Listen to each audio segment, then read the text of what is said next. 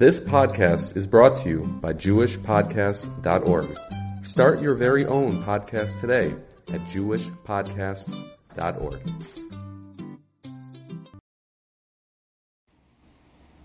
The end of Maseches Taanis, there's a Mishnah, it's a long Mishnah at the end of Maseches Taanis. The Mishnah tells us there was no greater Jewish holidays on the Jewish calendar like Yom Kippur and Tu B'Av. 2 days on the calendar that considered the two greatest days of the greatest Yomim Tovim in Jewish history. And the Mishnah goes on to describe what happens on these 2 Jewish days. And you read through the Mishnah, you'd be very surprised. The Mishnah tells us this was the day when the girls used to go out, all dressed up in borrowed clothing and white clothing, and they used to tell the boys, check us out. They didn't say it like that, they'd say it in a more bakavadik way. They would say, tell the boys, don't look at beauty, look at family, and look at this, and look at that. And it was a time to make shidduchim. If you notice, I'm sure on your emails and things, everyone's talking about Tu B'Av shidduchim. Where did that come from? It came from this Mishnah at the end of Maseches Taanis. The Mishnah says that on Tu B'Av and Yom Kippur, those were the 2 days of the week where people used to be very focused on making shidduchim and people getting married. So, today we have no connection of doing that on Yom Kippur. That's obviously not what takes place on Yom Kippur. So Tu B'Av is still something left to that. They have shidduchim initiatives and the like. But the Gemara goes further. The Gemara in Maseches Taanis, Taka asks, what is the big Yom Tov of Tu B'Av? Mishnah says, Lo Yehaya Yom Tovim LiYisrael. There was no greater Jewish holiday than Yom Kippur and Tu B'Av. So some people never heard of Tu B'Av. They confuse it with Tu B'Shvat. I was talking to the Talmidim, they keep on telling me about Tu B'Shvat. I said, no, this is Tu B'Av. It's a different holiday.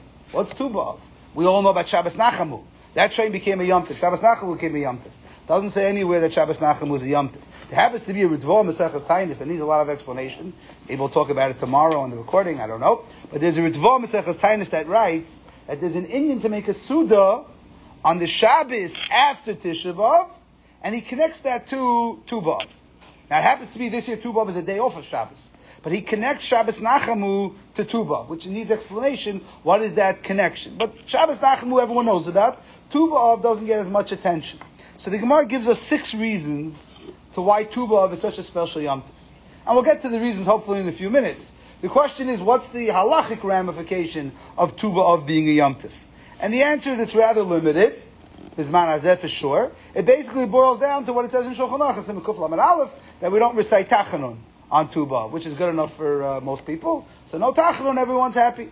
So grad that halach is, we spoke about this many times, is that not only is there no Tachanun tomorrow, there's no Tachanun by Mincha as well. That's not why we didn't say Tachanun, but that's why other shuls who normally do recite Tachanun by Mincha on the Erev of Tu B'Av, they'd also not say Tachanun. It probably also carries a prohibition of fasting. Let's say someone has a yard site on Tu B'Av, or let's say Hespedim is probably not allowed. For Sfardim, they don't say Lam Natseach tomorrow, because Sfardim have a rule that whenever there's no Tachanun, there's also no Lam Natseach. That's not the Ashkenazic rule, but there is a small significance lahalacha, at least for the idea of Tu B'Av.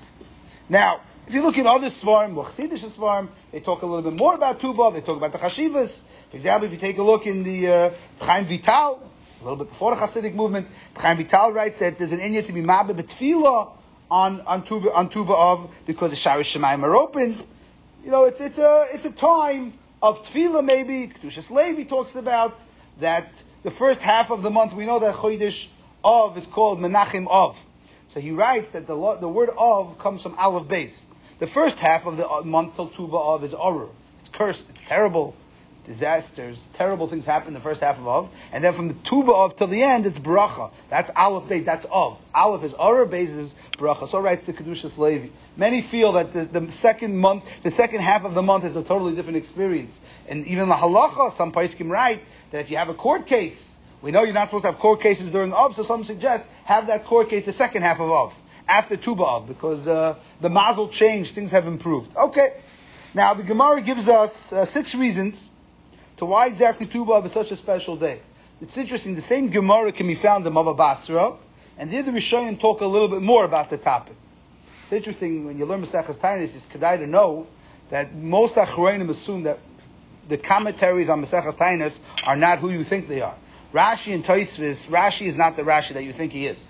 And if you learn Maseches Taanis, you'll notice that the Rashi structure is very different than Rashi B'chol HaShas. Rashi is much longer, he asks a lot of questions and answers, And you'll notice that Taisvis is different, because the Taisvis seems to be doing Rashi's job. So many Achronim point out that the Rashi that we have on Maseches Taanis is not really Rashi, which is why Taisvis felt the urge to do his job. It's something to remember when you learn Maseches Taanis. But this Gemara is found in Baba Basra. And Baba Basra did the Rishonim give us much more information than we find in Maseches Taanis. So we'll try to touch upon some of the reasons the Gemara gives. The Gemara has 6 reasons to why Tu B'Av is such a special day. So the Gemara gives the first reason, it was because it was the day the Shvatim were allowed to intermarry into a different Shevet. Why? The Gemara explains that after the Psak of B'nai Shlavchat came down, that a girl can inherit her father, so the Shvatim decided it's a bad idea to marry outside of a Shevet. If you marry outside of a Shevet, you could potentially cause the Shevet to lose property.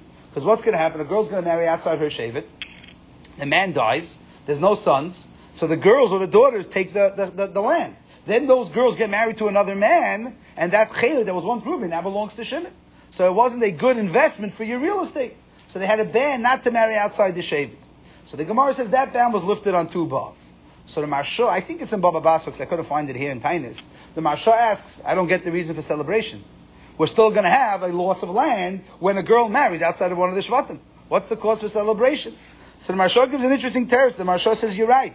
It's a Yom Tov for the girls. The whole Yom Tov was only for the girls who now had a broader shidduch pool to choose from. And Echanami, all the men are not happy about Tu B'Av, because now they potentially can lose land in each Shevet. But says the Marsha, it's a Yom Tov only for the girls. Many Achronim have trouble with this Marsha, because it doesn't sound like that from the Gemara. It sounds like from the Gemara, it's a Yom Tov for everyone. So that's a big kasha. Then the Gemara gives a second pshat. Second pshat was, this was the day where we were allowed to marry into Shevet Binyamin. Why are you not allowed to marry into Shevet Binyamin? So many of you are familiar with the famous story, the Pelegish Begiva story. This is my opinion, one of the reasons why they don't teach Navi to younger kids. It's a very difficult story to explain. What happened with a couple who was traveling, and they basically did a similar act to what goes on in Stoim. They were very violent, and they killed this girl, and then they took the body, and they chopped it up, and they sent it out to all the Shvatim, and they wanted to penalize Shevet Binyamin because no one seemed to care about this gruesome killing that took place on Shevet Binyamin's territory, and they made a ban. We're not marrying to the Shevet Binyamin anymore. They don't deserve to marry Klal Yisrael. And that ban was also lifted on Tu B'Av. So those reasons seem to connect to the idea of marriage. We talked about Tu B'Av as a day for marriage, because this was the day where marriage was perhaps easier, the pool was broadened. Then the Gemara gives another reason, which seems not to connect to marriage at all. The Gemara says this was the day that the people of the Midbar stopped dying. We know that all the people between 20 and 60 were not going to make it out of the Midbar. And this was the day that they all finished dying, and now everyone else was from the new batch. So the Vilna Gaon is bothered with an obvious kasha. What type of Yom Tov is that?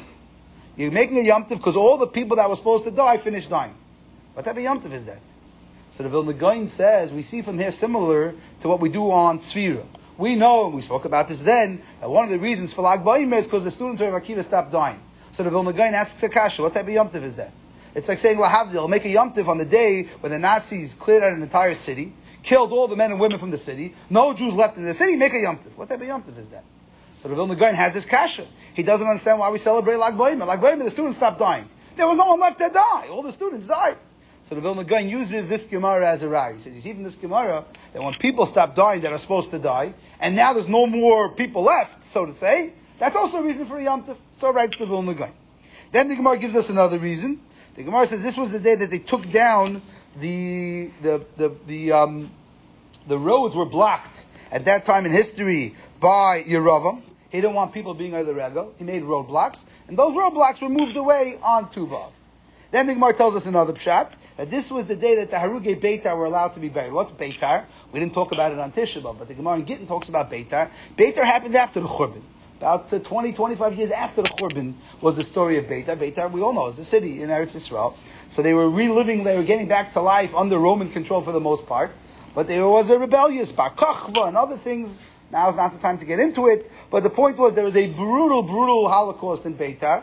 Thousands, hundreds of thousands of Jews died, men, women, and children. The blood flowed, the Gemara tells us. And not only that, the Romans didn't let their bodies be buried, which is also a theme that occurs in Jewish history. Not the time to get into it now. And they lent, for quite some years, they didn't let the bodies be buried.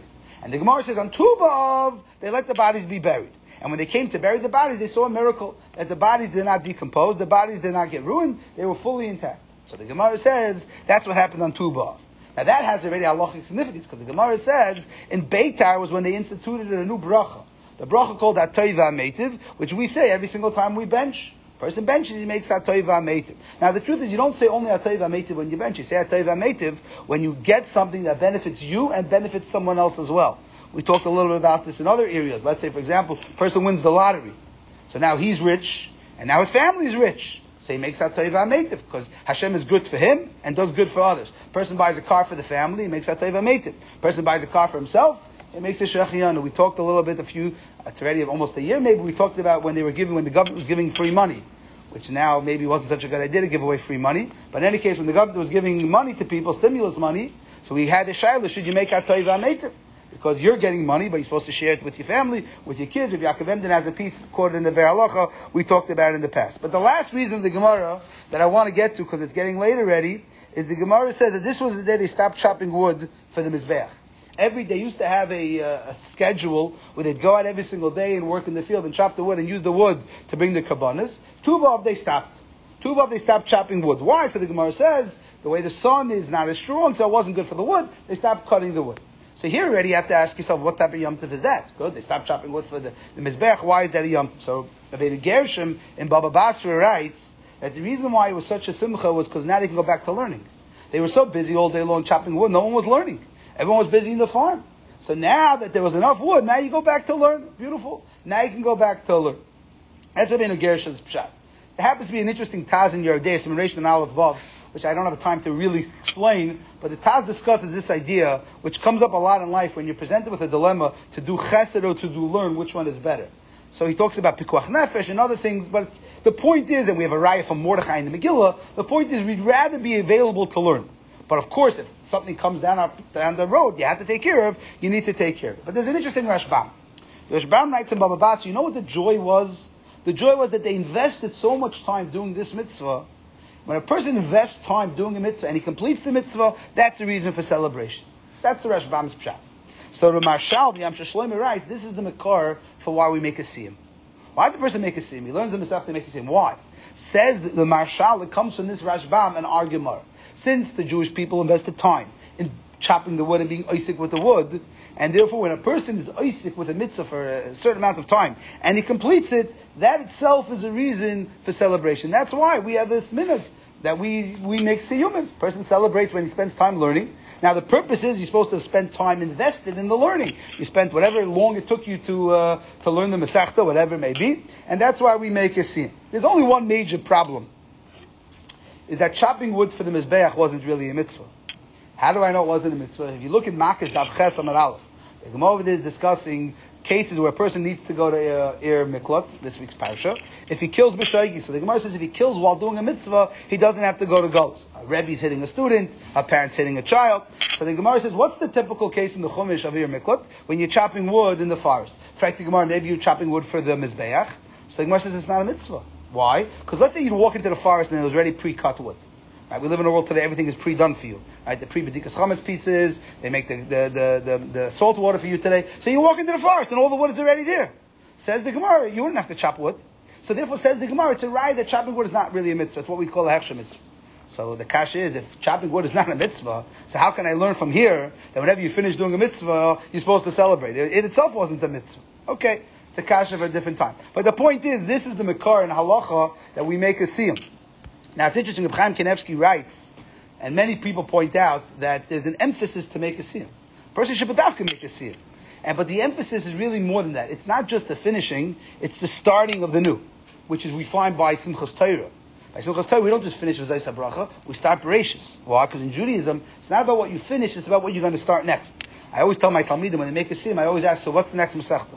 I don't know. No, that's not the answer. You can't make a siyum unless you know what the next Masechta is going to be already.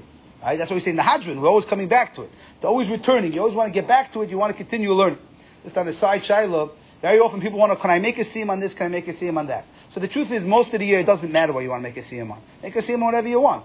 You want to make a siyum on 3 words, that's fine. Invite your whole family, serve whatever you want, and no one cares. There's only twice a year we actually have to really know what constitutes a siyum, and that's during the 9 days, and that's an Erev Pesach. That's when we have to crack our heads to figure out is it a legitimate siyum. So the truth is, we spoke about this in other settings. I don't want to go through it again, but the big shilas are the rugged shavas chakira. The Ragid Shava, let's say a kid finishes a Masechta. Is that enough to make a siyum? And the other shayla is Reb Moshe had a Gevaldik Chiddush. I don't know if it's accepted. Reb Moshe held, Rabbi Felder quotes this B'Shem Reb Moshe. Reb Moshe held if you learn 3 Masechta Mishnayos, well, you can make a siyum. Which is not a lot. 3 Masechtas Mishnayos. We always assume you have to finish a whole Seder. But Reb Moshe held if you finish 3 Masechtas, the guy learns Rosh Hashanah, Tainus, and Megillah. You can do that in 15 minutes, 20 minutes, if you're familiar with the Mishnayos. You learn it well, you read the Bartanur on the side. Reb Moshe held you can make a siyum. Reb Moshe also held you can make a siyum if you finish a full Sefer of Navi. So technically, if you learn Rus is a pretty short Sefer. Esther is longer, Rus is short, 4 prakim. Eicha, 5 prakim. Eicha is a little harder to read. You have to figure out. What? Yeah, Reb Moshe held any one of those. Any one of the Sefer Nevi'im, Tanakh. Right, so again, according to this, let's say you learn through the whole Bereishis as well. Moshe has a right from a Vidal of Vilna. Okay, it's a shmuz for a different time. But it's just interesting that some of the halachas that we have for Siyumim originate from this Gemara, according to the Mashal. They come from this topic about the idea of Tuba.